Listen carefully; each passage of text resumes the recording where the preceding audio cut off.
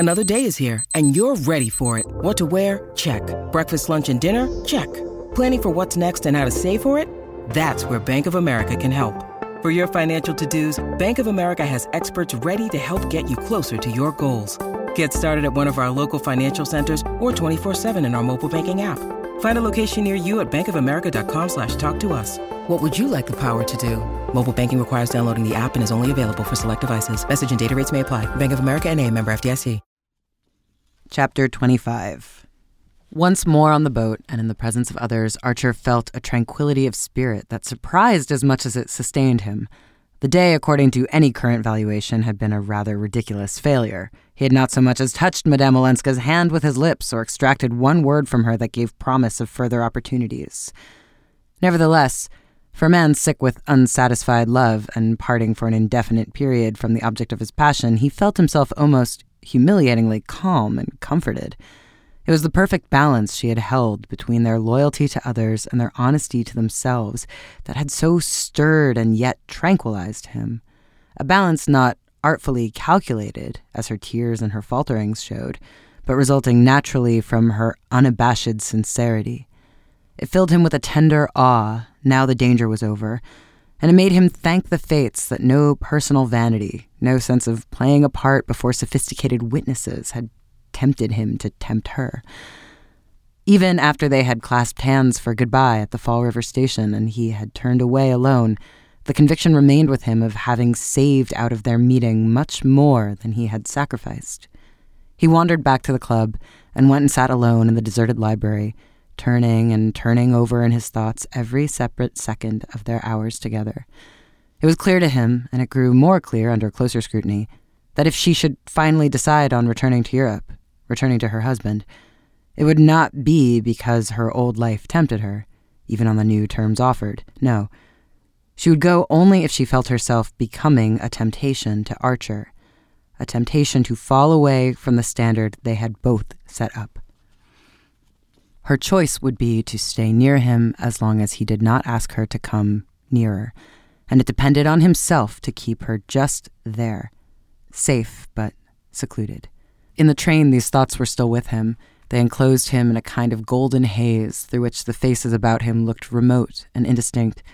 He had a feeling that if he spoke to his fellow travelers, they would not understand what he was saying. In this state of abstraction, he found himself, the following morning, walking to the reality of a stifling September day in New York. The heat-withered faces in the long train steamed past him, and he continued to stare at them through the same golden blur. But suddenly, as he left the station, one of the faces detached itself, came closer, and forced itself upon his consciousness. It was, as he instantly recalled, the face of the young man he had seen the day before passing out of the Parker House and had noted as not conforming to type, as not having an American hotel face. The same thing struck him now, and again he became aware of a dim stir of former associations. The young man stood looking about him with the dazed air of the foreigner flung upon the harsh mercies of American travel. Then he advanced towards Archer, lifted his hat, and said in English, "Surely, monsieur, we met in London." "To be sure, in London!" Archer grasped his hand with curiosity and sympathy. "So you did get here after all," he exclaimed, casting a wondering eye on the astute and haggard little countenance of young Carfry's French tutor. "Oh, I got here, yes," M. Riviere smiled with drawn lips. "But not for long. I return the day after tomorrow." He stood grasping his light valise in one neatly gloved hand and gazing anxiously, perplexedly, almost appealingly, into Archer's face. "I wonder, monsieur, since I've had the good luck to run across you, if I might—" "I was just going to suggest it. Come to luncheon, won't you? Downtown, I mean. If you look me up in my office, I'll take you to a very decent restaurant in that quarter." M. Riviere was visibly touched and surprised. "You're too kind, but I was only going to ask if you would tell me how to reach some sort of conveyance. There are no porters, and no one here seems to listen. I know, our American stations must surprise you. When you ask for a porter, they give you chewing gum. But if you'll come along, I'll extricate you, and you must really lunch with me, you know." The young man, after a just perceptible hesitation, replied with profuse thanks, and in a tone that did not carry complete conviction that he was already engaged. But when they had reached the comparative reassurance of the street, He asked if he might call that afternoon. Archer, at ease in the midsummer leisure of his office, fixed an hour and scribbled his address, which the Frenchman pocketed with reiterated thanks and a wide flourish of his hat. A horse car retrieved him, and Archer walked away. Punctually at the hour, M. Riviere appeared, shaved, smoothed out, but still unmistakably drawn and serious. Archer was alone in his office, and the young man, before accepting the seat he proffered, began abruptly, "I believe I saw you, sir, yesterday in Boston." The statement was insignificant enough, and Archer was about to frame an assent when his words were checked by something mysterious yet illuminating in his visitor's insistent gaze. "It is extraordinary, very extraordinary," M. Riviere continued, "that we should have met in the circumstances in which I find myself." "What circumstances?" Archer asked, wondering a little crudely if he needed money. M. Riviere continued to study him with tentative eyes. "I have come not to look for employment as I spoke of doing when we last met, but on a special mission." Archer exclaimed. In a flash, the two meetings had connected themselves in his mind. He paused to take in the situation thus suddenly lighted up for him, and M. Riviere also remained silent, as if aware that what he had said was enough. "A special mission," Archer at length repeated. The young Frenchman, opening his palms, raised them slightly, and the two men continued to look at each other across the office desk till Archer roused himself to say, "Do sit down," whereupon M. Riviere bowed, took a distant chair, and again waited. "It was about this mission that you wanted to consult me?" Archer finally asked. M. Riviere bent his head. "Not in my own behalf. On that score, I have fully dealt with myself. I should like, if I may, to speak with you about the Countess Olenska." Archer had known for the last few minutes that the words were coming, but when they came, they sent the blood rushing to his temples as if he had been caught by a bent-back branch in a thicket. "And on whose behalf," he said, "do you wish to do this?" M. Riviere met the question sturdily. "Well, I might say hers, if it did not sound like a liberty. Shall I say instead, on behalf of abstract justice?"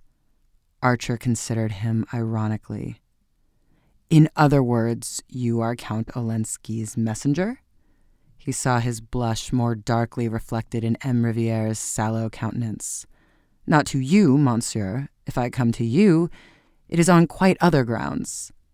"What right have you, in the circumstances, to be on any other ground?" Archer retorted. "If you're an emissary, you're an emissary." The young man considered. "My mission is over. As far as the Countess Olenska goes, it has failed." "I can't help that," Archer rejoined on the same note of irony. "No, but you can help." M. Riviere paused, turning his hat about in his still carefully gloved hands, looking into its lining and then back at Archer's face. "You can help, monsieur, I am convinced, to make it equally a failure with her family." Archer pushed back his chair and stood up. "Well, by God, I will!" he exclaimed. He stood with his hands in his pockets, staring down wrathfully at the little Frenchman, whose face, though he too had risen, was still an inch or two below the line of Archer's eyes. M. Riviere paled to his normal hue, paler than that his complexion could hardly turn. "Why the devil," Archer explosively continued, "should you have thought, since I suppose you're appealing to me on the ground of my relationship to Madame Olenska, that I should take a view contrary to the rest of her family?" The change of expression in M. Riviere's face was, for a time, his only answer. His look passed from timidity to absolute distress. For a young man of his usually resourceful mien, it would have been difficult to appeal more disarmed and defenseless. "Oh, monsieur, I can't imagine," Archer continued, "why you should have come to me when there are others so much nearer to the Countess, still less why you thought I should be more accessible to the arguments I suppose you were sent over with." M. Riviere took this onslaught with disconcerting humility. "The arguments I want to present to you, monsieur, are my own, and not those I was sent over with. Then I see still less reason for listening to them." M. Riviere again looked into his hat, as if considering whether these last words were not a sufficiently broad hint to put it on and be gone. Then he spoke with sudden decision. "Monsieur, will you tell me one thing? Is it my right to be here that you question, or do you perhaps believe the whole matter to be already closed? His quiet insistence made Archer feel the clumsiness of his own bluster. M. Riviere had succeeded in imposing himself. Archer, reddening slightly, dropped into his chair again and signed to the young man to be seated. I beg your pardon, but why isn't the matter closed? M. Riviere gazed back at him with anguish. You do, then, agree with the rest of the family that, in the face of the new proposals I have brought, it is hardly possible for Madame Olenska not to return to her husband? Good God, Archer exclaimed, and his visitor gave out a low murmur of confirmation. Before seeing her, I saw, at Count Olenski's request, Mr. Lovell Mingott, with whom I had several talks before going to Boston. I understand that he represents his mother's view, that Mrs. Manson Mingott's influence is great throughout her family. Archer sat silent, with the sense of clinging to the edge of a sliding precipice. The discovery that he had been excluded from a share in these negotiations, and even from the knowledge that they were on foot, caused him a surprise hardly dulled by the acuter wonder of what he was learning. He saw in a flash that if the family had ceased to consult him, it was because some deep tribal instinct warned them that he was no longer on their side. And he recalled, with a start of comprehension, a remark of May's during their drive home from Mrs. Manson Mingott's on the day of the archery meeting. Perhaps, after all, Ellen would be happier with her husband. Even in the tumult of new discoveries, Archer remembered his indignant exclamation and the fact that since then his wife had never named Madame Olenska to him. Her careless allusion had no doubt been the straw held up to see which way the wind blew. The result had been reported to the family, and thereafter Archer had been tacitly omitted from their councils. He admired the tribal discipline, which made May bow to this decision. She would not have done so, he knew, had her conscience protested, but she probably shared the family view that Madame Olenska would be better off as an unhappy wife than as a separated one, and that there was no use in discussing the case with Newland, who had an awkward way of suddenly not seeming to take the most fundamental things for granted. Archer looked up and met his visitor's anxious gaze. Don't you know, monsieur, it is possible you don't know, that the family begin to doubt if they have the right to advise the Countess to refuse her husband's last proposals? The proposals you brought, the proposals I brought. It was on Archer's lips to exclaim that whatever he knew or did not know was no concern of M. Riviere's. But something in the humble and yet courageous tenacity of M. Riviere's gaze made him reject this conclusion, and he met the young man's question with another. What is your object in speaking to me of this? He had not to wait a moment for the answer. To beg you, monsieur, to beg you, with all the force I'm capable of, not to let her go back. Oh, don't let her, M. Riviere exclaimed. Archer looked at him with increasing astonishment. There was no mistaking the sincerity of his distress or the strength of his determination. He had evidently resolved to let everything go by the board, but the supreme need of thus putting himself on record. Archer considered. May I ask, he said at length, if this is the line you took with the Countess Olenska? M. Riviere reddened, but his eyes did not falter. No, monsieur, I accepted my mission in good faith. I really believed, for reasons I need not trouble you with, that it would be better for Madame Olenska to recover her situation, her fortune, the social consideration that her husband's standing gives her. So I supposed. You could hardly have accepted such a mission otherwise. I should not have accepted it. Well, then, Archer paused again, and their eyes met in another protracted scrutiny. Oh, monsieur, after I had seen her, after I had listened to her, I knew she was better off here. You knew? Monsieur, I discharged my mission faithfully. I put the Count's arguments, I stated his offers, without adding any comment of my own. The Countess was good enough to listen patiently. She carried her goodness so far as to see me twice. She considered impartially all I had come to say, and it was in the course of these two talks that I changed my mind, and I came to see things differently. May I ask what led to this change? Simply seeing the change in her, M. Riviere replied. The change in her? Then you knew her before? The young man's color rose again. I used to see her in her husband's house. I have known Count Olenski for many years. You can imagine that he would not have sent a stranger on such a mission. Archer's gaze, wandering away to the blank walls of the office, rested on a hanging calendar surmounted by the rugged features of the President of the United States. That such a conversation should be going on anywhere within the millions of square miles subject to his rule seemed as strange as anything that the imagination could invent. The change? What sort of change? Ah, monsieur, if I could tell you. M. Riviere paused. The discovery, I suppose, of what I'd never thought of before. That she's an American. And that if you're an American of her kind, of your kind, things that are accepted in other societies, or at least put up with as a part of general convenient give and take, become unthinkable, simply unthinkable. If Madame Olenska's relations understood what these things were, their opposition to her returning would no doubt be as unconditional as her own. But they seemed to regard her husband's wish to have her back as proof of an irresistible longing for domestic life.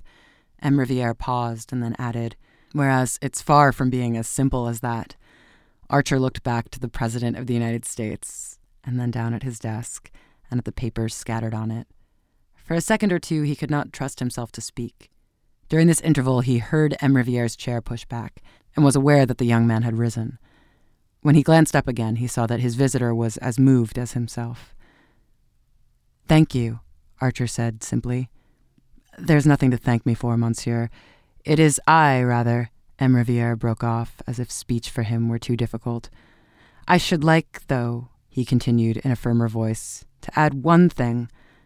You asked me if I was in Count Olenski's employ. I am at this moment. I returned to him a few months ago for reasons of private necessity, such as may happen to anyone who has persons, ill and older persons, dependent on him. But from the moment that I have taken the step of coming here to say these things to you, I consider myself discharged, and I shall tell him so on my return and give him the reasons. That's all, monsieur." M. Riviere bowed deep and drew a step back. "Thank you," Archer said again as their hands met. Phoebe Reads a Mystery is recorded in the studios of North Carolina Public Radio, WUNC.